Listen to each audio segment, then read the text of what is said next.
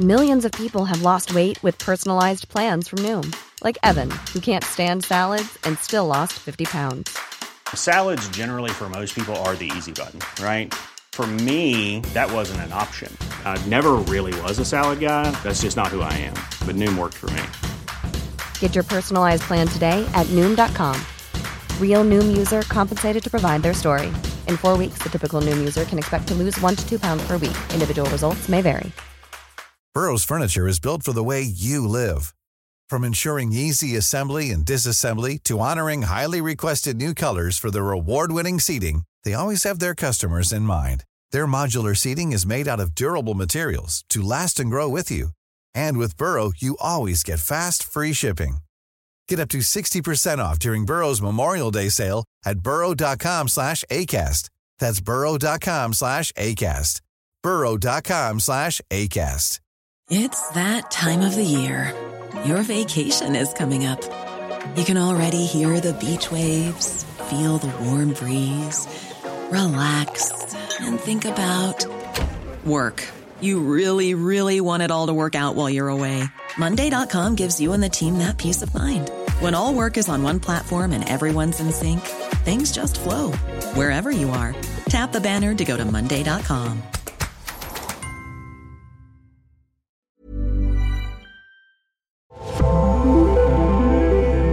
This is Newsroom Robots, the podcast where we explore the intersection of artificial intelligence and the news industry. I'm Nikita Roy, data scientist, media entrepreneur, and one of the many founders currently building their ventures at the Harvard Innovation Labs. On the Newsroom Robots, I'm excited to bring you insightful conversations with industry experts about how AI is impacting the way we do journalism. This week again, we have another recording from the Online News Association's Onward's event from a panel I moderated on misinformation, AI, and elections, the role of the news industry in safeguarding democracy in the AI era. Joining me on the panel is Choudhury Beckett, professor and founding director of Polis, the international journalism think tank at the London School of Economics, and Munmun Choudhury, the Associate Professor of Interactive Computing at Georgia Institute of Technology.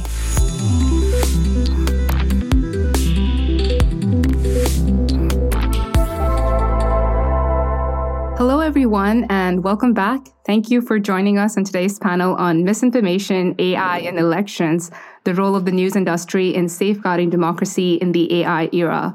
I'm Nikita Roy, and I'm the host of the Newsroom Robots podcast, and I'm joined today by our expert panelists.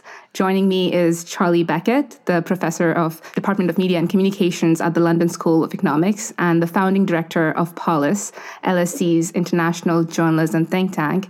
Choudhury also leads the Polis Journalism and AI project, and he's been the director of the LSE's Truth, Trust, and Technology Commission, which reported on the misinformation crisis in 2018.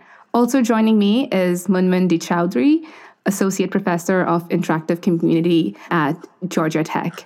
Munmun is best known for laying the foundation of a new line of research that develops computational techniques for understanding and improving mental health outcomes through the ethical analysis of social media data. Munmun's work has been recognized by multiple awards and recognitions, and her research has contributed to the Office of the U.S. Surgeon General's advisory on the healing effects of social connection. So we are all here today to dive into a topic that's not only crucial for journalists, but for anyone who really values the essence of democracy, which is the truth. So we're here to tackle the big issue of misinformation, which is now intensified by the advancements in artificial intelligence, and what that means for elections. This issue is not new. We've already seen misinformation, which has been proliferated in the rise of social media era, and it's had the ability to shake the very foundation of democratic dialogues in the past. And fast forward now to today, we are on the cusp of a new era, one that is really augmented by generative AI technologies like ChatGPT, image and video generation tools. And though these tools are really remarkable in what they can produce, they have the ability to easily produce endless amounts of text on any topic, in any tone, from any perspective, in a very convincing voice. And so this is a big challenge we'd be facing this upcoming election cycle, where bad actors have the potential to spin out misinformation and disinformation at an unprecedented scale and sophistication, making it a real challenge to separate fact from fiction. And as we know, a democracy, it needs people who have access to accurate information to make informed decisions. However, with AI's advanced capabilities, it now has a power to supercharge lies. And so what I'm hoping for today's discussion is just a step towards understanding the problem better, brainstorming solutions to prepare us for an industry that will be entering a really critical period of covering elections. The news industry will cover over 60 crucial elections across the globe in 2023 and 2024. So what does this mean for our role as journalists? How can we keep the public informed and democracy strong in the generative era? So to explore all these topics, I have Charlie and Munmun, who've been working in this space for a really, really long time. And so Munmun, I'd like to start with you. You have researched AI-generated misinformation, and you were one of the authors of a journal research article published earlier this year on understanding AI-generated misinformation and evaluating algorithmic and human solutions. So could you help start off the conversation by helping us understand, with generative AI's capability now to produce misinformation through text generation tools like ChatGPT, image generation tools, what do you see as the biggest challenge that's facing the news industry during the election cycle? All right. Thank you very much, Nikita. That's a wonderful question. So I'll start by telling you a little bit about what generative AI tools really are.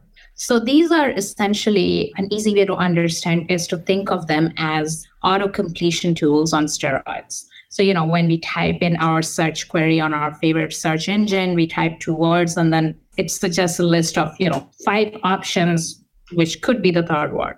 Think about this, but at the scale of now sentences and paragraphs, and multiple paragraphs, essays, and so on. So essentially what these tools are doing are producing language, auto-completing language. So they are language models. These tools are language models. They're not information models, certainly not information quality models.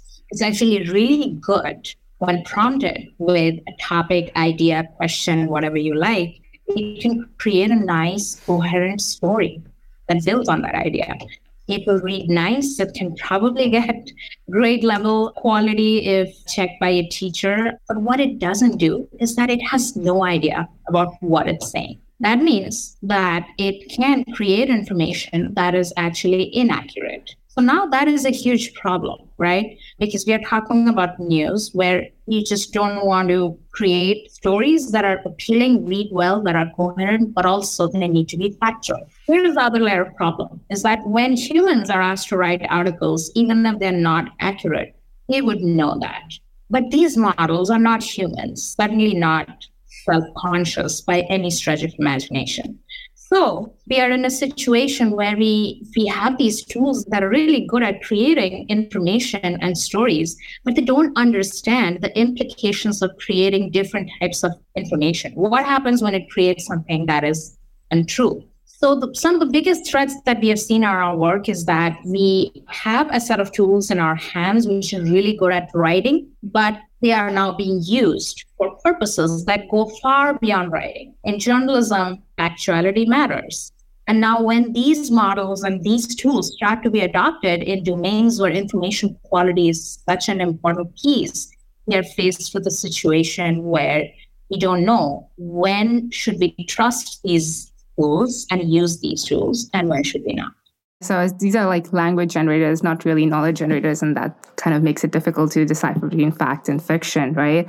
Charlie, your experience, you've led research efforts on misinformation like back in 2018, and now with the Journalism AI project, you're kind of at the forefront as well, helping out newsrooms across the globe with AI and helping them understand how to deal with it. So I'm really interested in getting your thoughts on the situation that we find ourselves in today. What are the new challenges that you're foreseeing for the news industry?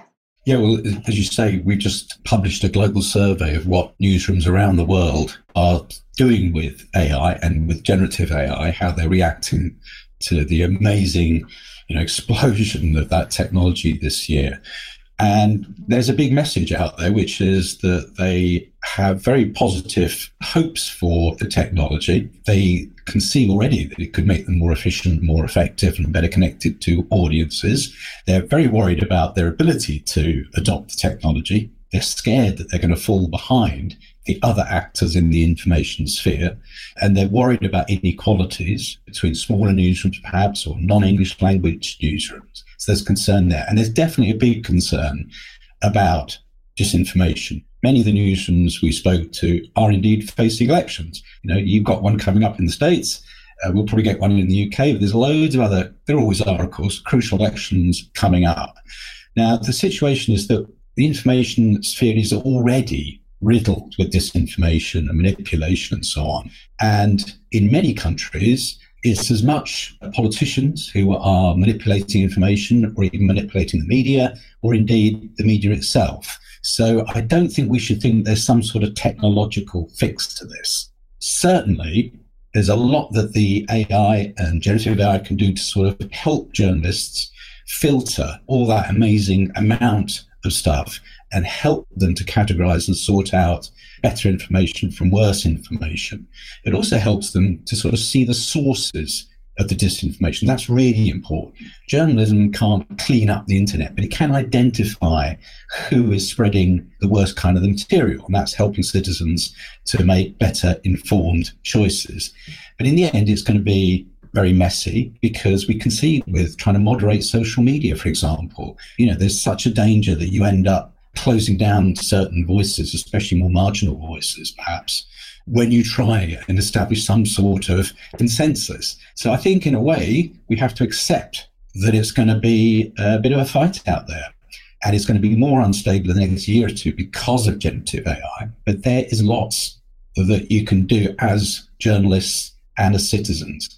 Most of it is, one sense, as I say, don't rely on the technology. It's about making good editorial decisions. It's about making sure that your journalism is better verified, so it acts as a kind of haven for electors or just citizens, and they're surrounded by all this confusing and unreliable data and information. Yeah, and I just want to get deeper into that as well. As we have all of these new technologies, we're also having like deepfakes, which were already an issue, but it's getting better and better with technology right now, creating all of these realistic videos, manipulating, altering videos and recordings, and it becomes a real danger when informing the public on especially heavy important elections.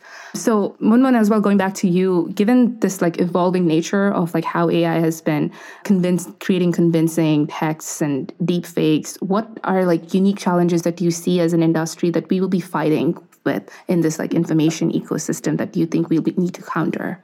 Yeah, so these tools are not just generative AI tools are not just yet another source of bad information, mis or disinformation, but in many ways what we have found in our research is that they have a certain set of qualities which are quite interestingly the qualities we would expect accurate information to have. So what we found is that when we look at AI-generated misinformation, they tended to have more emotionality in them, how a person would express their stories or narratives. We also found that oftentimes these articles tended to enhance certain details. It tended to write in a very persuasive way, cite either erroneous or completely made up references or sources of information. It would communicate uncertainties very convincingly. It would draw certain conclusions and importantly, simulate these personal tones, that personal appeal. So we found that one of the challenges is that when we talk about deepfakes, when we talk about these AI-generated misinformation, just by looking through it or reading through it, it's incredibly hard to figure out that it is actually inaccurate. In fact, to the contrary, when we looked at applying information guidelines that are developed by journalists on these misinformation generated by AI, we found that actually they did satisfy many of those aspects of those guidelines. And that told us that we are entering into this new era where we not just need new ways to discern what these misinformation cues are, but also maybe we need a whole new set of guidelines of how do we even go about evaluating these misinformation. And importantly, but the biggest challenge perhaps is probably this the hype and the trust that many people are putting on AI today, that this is the be all and end all of all the problems in the world and AI has finally arrived. And while I think it makes sense for us to be excited about these technologies, this kind of unilateral trust can really land us in difficult situations because of the problems of misinformation. Yeah, these models have basically been trained on our data, so they mimic all of the guidelines that we've set across, and it makes it even harder to decipher what's true and not. And Charlie, just also in your opinion, what do you think is going to be the impact of all of this synthetic media on elections when you're covering? What can we do as a news industry to kind of mitigate that impact? I don't think it's necessarily about elections, frankly. I think we've overestimated in the past the degree of influence that some of these disinformation campaigns have. There's not much evidence that they have done much to actually push a vote one way or the other. What I think they can do, though, is kind of amplify certain trends such as cynicism and polarization and so on. They certainly don't drive it. It's the politicians and the public that drive polarization or violent speech and so on. But certainly the technology can amplify that. The tactics have changed. The people who are seeking to sort of frame issues or frame agendas, they're not just lying. They're not even just putting out propaganda. Often it's just a question of sort of flooding the zone with you know what, and just trying to sort of occupy space or distort a debate. And frankly, in some ways, a lot of mainstream media is doing this. The rise of more extreme partisan media around the world, frankly, often sometimes controlled by those in power, and much more aggressive, much more, if you like, campaigning and persuasive. And that isn't about disinformation as such. It's certainly not technologically generated misinformation. It's coming, straight out of sometimes legitimate and sometimes alternative type news media. So I think that the important challenge here for journalists is to certainly, pay attention to the disinformation, but it's to work harder, I think, partly by using this AI to be a bit more transparent, to show your workings, to build a relationship with, your audience, where, you are helping, in a way, it's kind of fostering media literacy. But in other ways, it's just good journalism. It's helping people to understand how they might identify better information. You've touched on a couple of points there that I want to dig deeper into. It's also the fact of the role of AI is not just to probably generate all of this misinformation, but also really powerful in helping us as an industry use it to counter it. And with all of these different ways and the capabilities and limitations of AI, understanding that is really important. So if I may come back to you in this fight against mis and disinformation, what is the role of AI specifically that we need to be thinking about as a news outlet to leverage it, Charlie? Well, this is twofold. I mean, it's firstly the business of being aware. You mentioned deepfakes and so on. I honestly don't think that's so much of a problem for news organizations as such, because, we are supposed to be good at checking our sources. We're supposed to be able to look at an image and say, well, hang on, this is too good to be true. And it probably is. We're supposed to be able to double check things, double source things, use our experience and use our expertise. And we've seen some really great work from sort of OSINT people, for example, trying to establish the truth about something. And I think it's a very healthy trend in journalism, for example, in podcasts, where people talk more about how they're doing their journalism as they do it. And I think that is, the way forward. And AI can help a lot with this.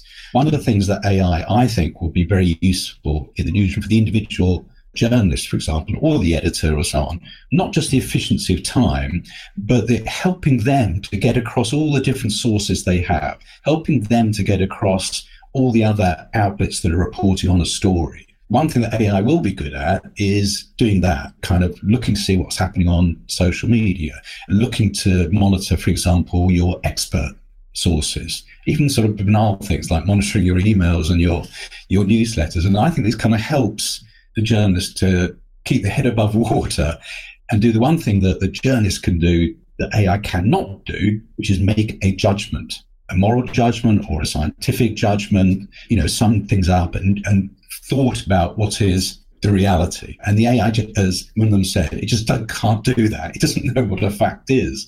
It just knows how to predict language. Yeah, the value of journalism becomes even more important then in that case of being able to judge. And Munmun, what are your thoughts now about the potential of AI really that you can see us in helping augment the work that we do to battle mis and disinformation?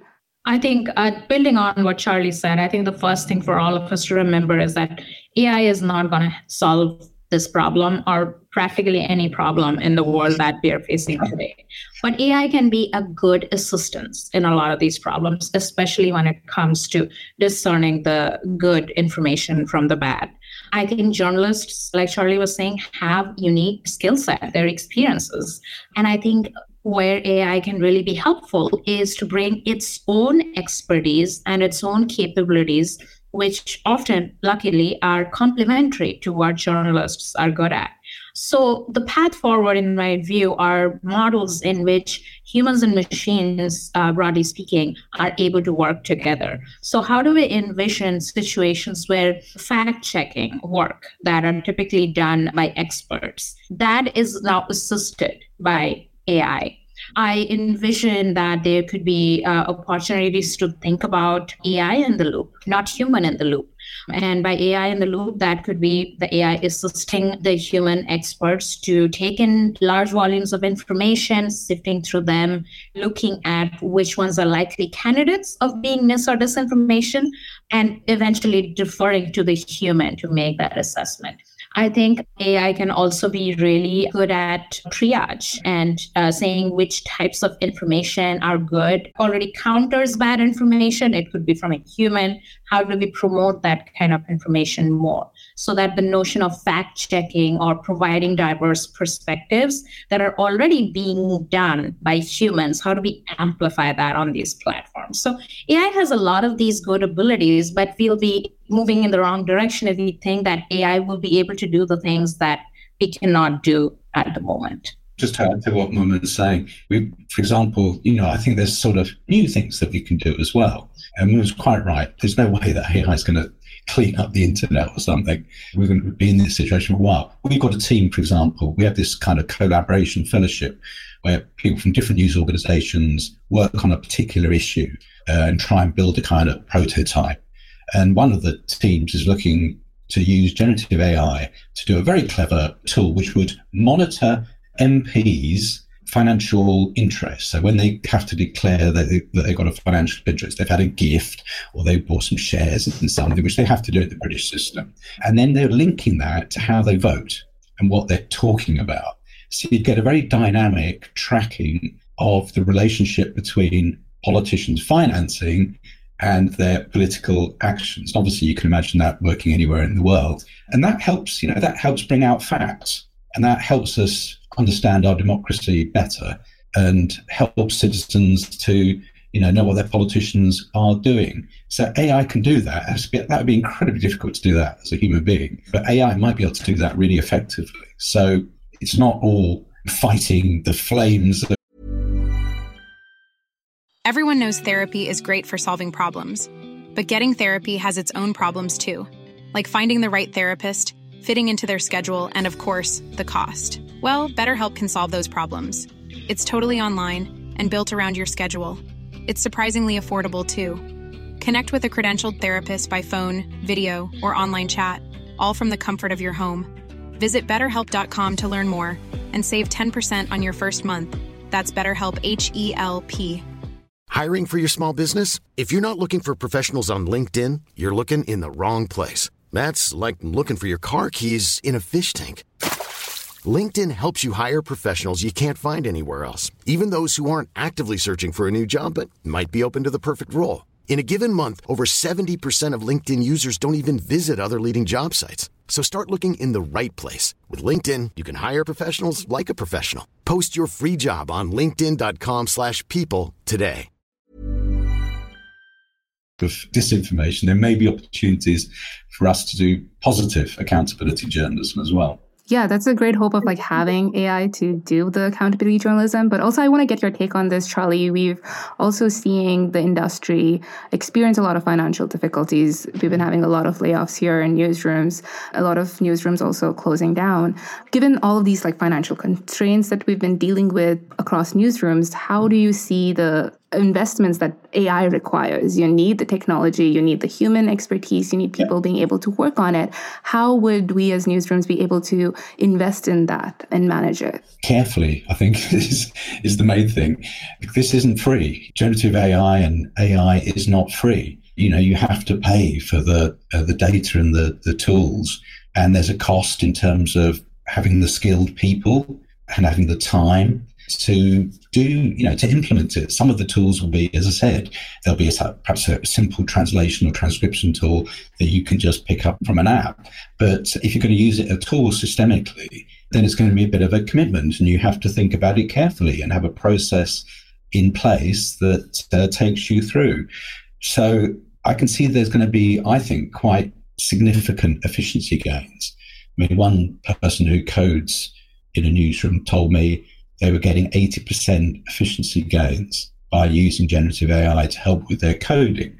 That's quite a specialist sort of thing. But I do think, in the same way that previous digital technologies have helped us work faster, quicker, but still accurately and so on. But this isn't some sort of panacea, partly because there's that inequalities thing. If you're a well-developed newsroom, then you are going to benefit much more from this, I would argue. You know how to do this. And also, we know the history of adoption of technologies. It does bring efficiencies, but those efficiencies are not evenly spread. And also, the journalists will end up working harder anyway. The idea that the efficiency gain will be handed back to the journalists on a silver platter is unlikely, I think, because, as you say, Nikita, there's such economic pressure on media all around the world. And, we work very globally. And I can promise you, I know times are tough for local news in somewhere like the States, but come with me to the rest of the world where for decades it's been really tough. And interestingly, this is even more important, I think, for our mission to try and help them access some of these technologies. Because if you imagine you're a relatively small, under-resourced newsroom somewhere in the so-called global south, and someone comes along and says, you know what, by using this translation tool, you'll suddenly be able to access other markets. And suddenly everyone will be able to, you perhaps sell on your content to other places. And that could be a lifesaver. That could be a complete game changer. So the smaller newsrooms are at a disadvantage. On the other hand, perhaps the potential gains could be really, really significant for them. Yeah, I mean, I think there's a lot of potential to be seen in AI, and generative AI also just makes it easier to access it than like the bigger models that we were having to do. That's an important point, Nikita. That's so important, that yes, if you've got a great R&D department, that's fantastic, but anyone can put in a prompt, and start to, in a sense, train themselves how to do it and find out for themselves. I think it's such a good point. I don't want to use the word democratic, it's just a low barrier to accessibility. But also with that low barrier to accessibility, it makes it easier for all of the other bad actors to come in and do the same things that we would not be able to. So if I were to ask you, because I feel like information literacy has been such a crucial thing that we've been working on. AI literacy, is that now becoming really crucial that we need to be focusing on as a news industry, working on seeing how we can educate the public about AI-generated misinformation so that they are more well-informed going into important decisions that they would have to make? Personally, I think the AI literacy should start with the journalists. I don't mean that in a snide way. Genuinely, everyone needs to know a bit about AI, because the world you're reporting upon is going to be AI as a story there, whether you're reporting on health or security, whatever. But also, you are going to be using these tools. I promise you, you probably are already. So you should know at least some basics about it, what it can do, what it can't do, what are the risks, what are the opportunities. So I think that AI literacy starts in the newsroom. And then I think it's a good idea to talk to your customers, audience, whatever, about what you're doing with AI. Not as particularly as a transparency thing, but if you say, hey, we are using generative AI to make a fantastic personalized newsletter, there's going to give you a selection of news that's more relevant to where you live, for example. And we're doing that with generative AI. So people think, okay, that's how it works. That's what it can do. So I think that kind of literacy through a relationship is always the best way to teach and to learn anyway, isn't it? Yeah. People passing on, sharing, talking about this new technology. And as you say, make sure you get the public as part of that conversation, which of course they should be anyway. They should be part of the journalistic conversation. What about you, Munmun? How do you see the role of the news industry in really increasing public awareness related to AI and misinformation? Yeah, I mean, definitely AI literacy needs to be part of, I would argue, the primary education system. Kids growing up these days, they need to know about it as a life skill almost. In terms of role of news media, I think the transparency piece is really important. I mean, if there is nothing wrong in using these tools, but I think transparency, that the information consumers and customers need to know what is coming from the human, what is coming from the AI. So transparency there is going to be very important. But I would also underscore another stakeholder we haven't touched on as much, and that are the technology companies. Many tech companies in the past, in the last decade, we have often heard companies say that we are not media companies. Misinformation is not our job. Although many companies had to walk back on that after the 2016 presidential elections in the US. But, we are at that moment for these tech companies who are building generative AI tools that, if these tools are now going to be used for news writing, news summarization, and combating mis and disinformation, I think these companies have a role to play. So this question of transparency kind of goes back to these companies as well. So when they provide these tools, provide a response to a certain prompt, I think we want more transparency as consumers to know how it is coming up with those information that could be easily understandable and accessible. But we also have to think about accountability of these tools, right? Is there someone who monitors misuse, right? There are always bad actors. So that's a slippery slope, but this is something we do want to think about. If we should monitor misuses of these tools, how do we keep these tools accountable towards societal good, and then who enforces these things? It makes a really good point on there's no point even having rules unless somebody's going to act upon them.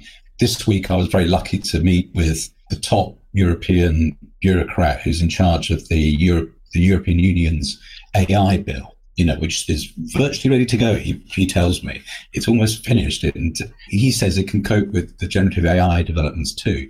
And that is at least trying to put in a framework of transparency. For example, there's a requirement that they allow access to researchers and academics so we can actually sort of see what's going on.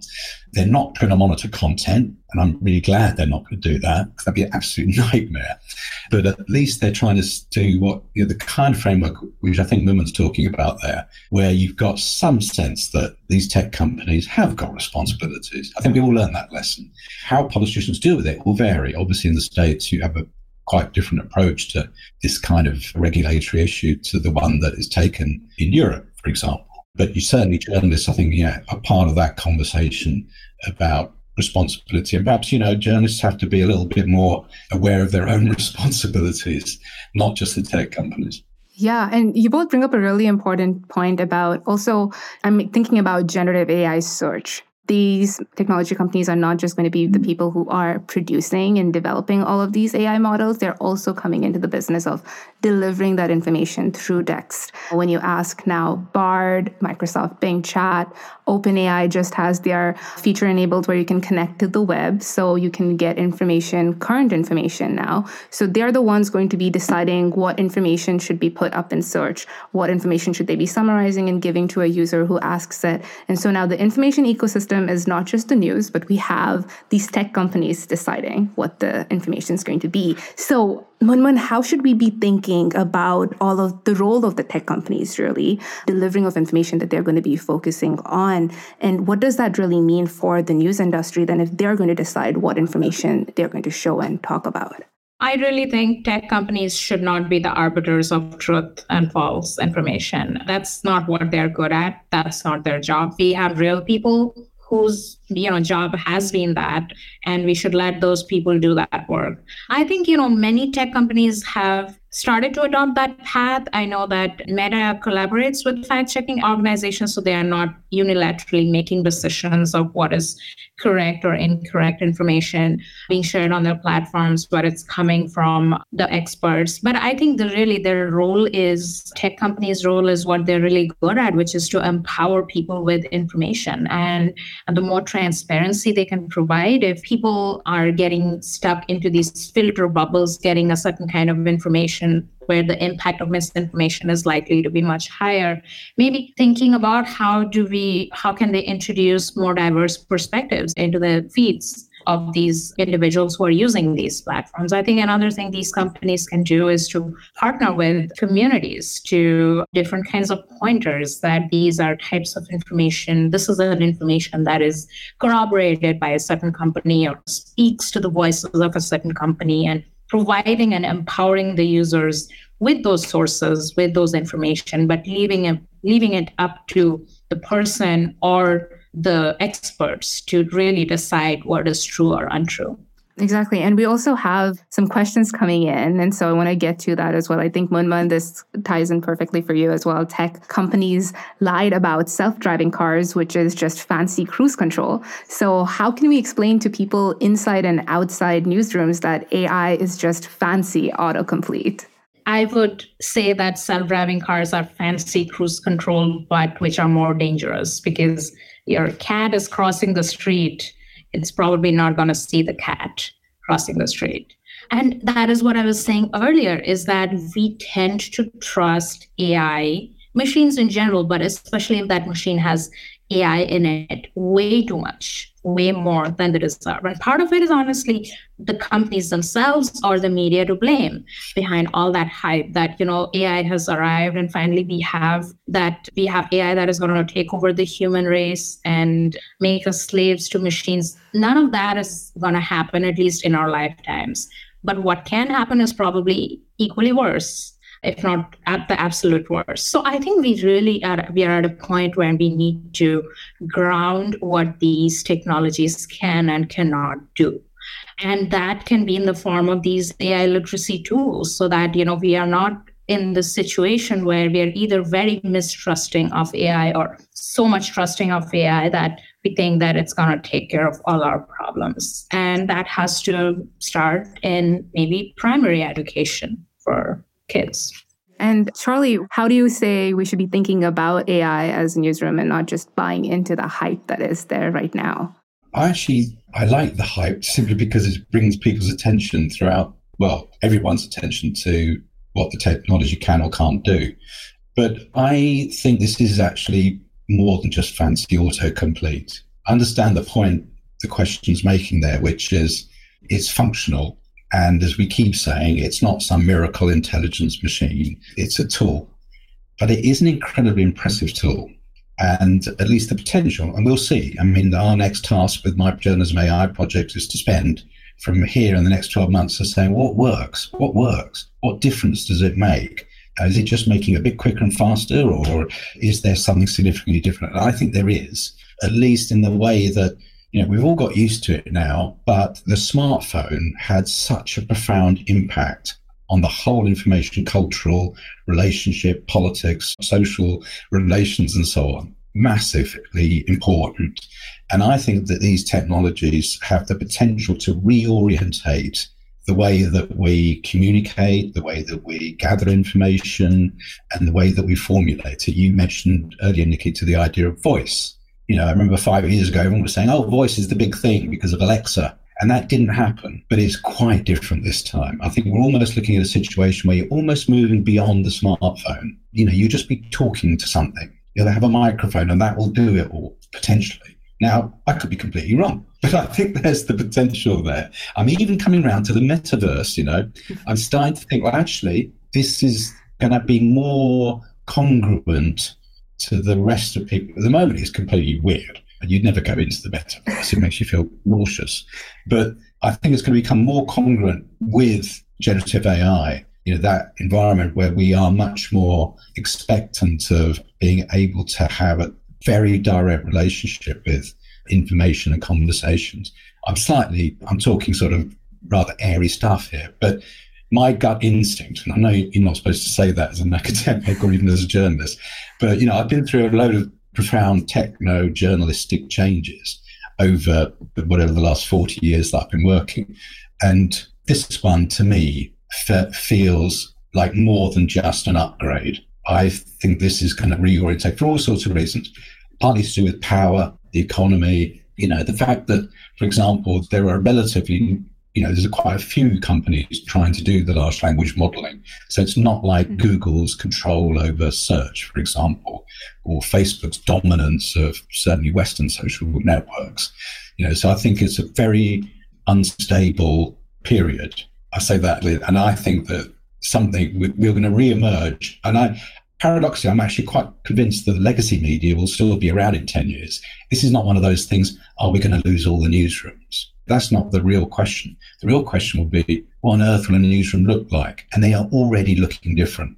When I go into them, there are people with job titles that didn't exist a few weeks ago, and people doing things that news organizations didn't used to do even 12 months ago. So that to me makes me feel that, I don't want to get too poetic, but, things are shifting. It's a hopeful future that you're painting for us. One might be right. It could be a horrible future, but we're humans. We've got a capacity for wonderful invention, but also an ability to screw most things up. But yeah, I definitely agree with you. I think there's probably a difference over here with large language models because, you're having all the big players, Google, OpenAI, creating all these big models. But also if you go onto Hugging Face, you have so many open source models. People are just able to create, deploy them, and then run them on their own machines. Well, I'm talking to people elsewhere, call it on Global South, whatever, Indian companies building large language models of their own, even a Czech company I met this week who are building their own language model based on their archive and so on. So there's a sort of, perhaps it's not quite so monolithic as things have been. I don't know. I would say that is much needed to have large language models in languages that is not English. Because currently we are, some of the amazing abilities that we benefit from these tools, they are kind of limited to the English language. And if we want to scale it, then we certainly need those more other diverse language models to also be there. And also in these last few minutes that we have, I kind of want to wrap up with getting both of your takes. Munmun, if we start with you right now, with all AI just progressing and evolving so quickly, and then misinformation, everything coming around, what do you see news outlets should focus on right now when dealing with AI, this threat of misinformation, elections, and all of these issues coming? The line between what is truth and what is false information, that has gotten even harder to discern now. It was getting harder already, but now we are in a situation where we're almost in an arms race, whether or not we like it, in terms of how good these models are getting and how quickly we can get a handle on the problems that they're creating for us. So I think transparency, education, and literacy are sort of the three pillars I see going forward that'll be super critical. I mean, like Charlie was saying, these tools are going to redefine what news looks like in the near future. So it's a little hard to predict what challenges we're going to see and which are the challenges we need to prioritize. But I think information quality and credibility are definitely going to be really important questions that are going to persistently remain very important in the coming future. Exactly. And Charlie, your last take on what you think newsrooms should focus on right now? Yeah, well, they shouldn't wait for the politicians to sort this out. That's the first thing. The politicians often have a self-interest in a bad information environment. But also, a lot of this, as I keep saying, is not about the tech. When I think about American election coverage, we were talking about elections in this session, and there's some fantastic journalism in America around politics and so on. But so much of it is obsessed by the latest opinion poll, the horse race coverage, and no one ever stops to verify policy statements. No one ever really seeks to find out what people care about out in the real world and so on. So that's a human journalistic industry problem, I think. As we keep saying, AI can help you to do that better. It can help you to understand, what your audience cares about. It can help you to give them information in formats that they find accessible. So it won't solve the political problem, because that's about politics. It won't suddenly get rid of bad actors. It won't suddenly get rid of partisan manipulation at all. All it can do is, we hope, strengthen the ability of those journalists who are trying to do what I would call a better job. I'm actually quite not defeatist, but I kind of think, look, we can't moderate the internet to make it beautifully rational and intelligent and so on. That's not the world we live in ways, thank God, actually. I like the idea of rough edges of humanity and a mixture and plurality and so on. So I think it's very much a question of journalists focusing on what they do best. And the evidence is that at times like elections or other crises, people will turn to them. That's a really good note to end on. Munmun, your take about transparency, information, and literacy focusing on, and Charlie, just keep doing what we do, and AI is going to help better strengthen the journalism that we do. So that's a really optimistic, positive view that I'd like to end on. And thank you so much, Munmun and Charlie, for joining me on this conversation. And thank you to ONA for having us. Yeah, thank you. Thank you. That was Charlie Beckett, Professor and Founding Director of Polis at the London School of Economics, and Munmun Choudhury, the Associate Professor of Interactive Computing at Georgia Institute of Technology. Thanks to the Online News Association for hosting this panel. This episode is made possible thanks to the Harvard Innovation Lab's Spark Grant. I'm Nikita Roy, and this is Newsroom Robots.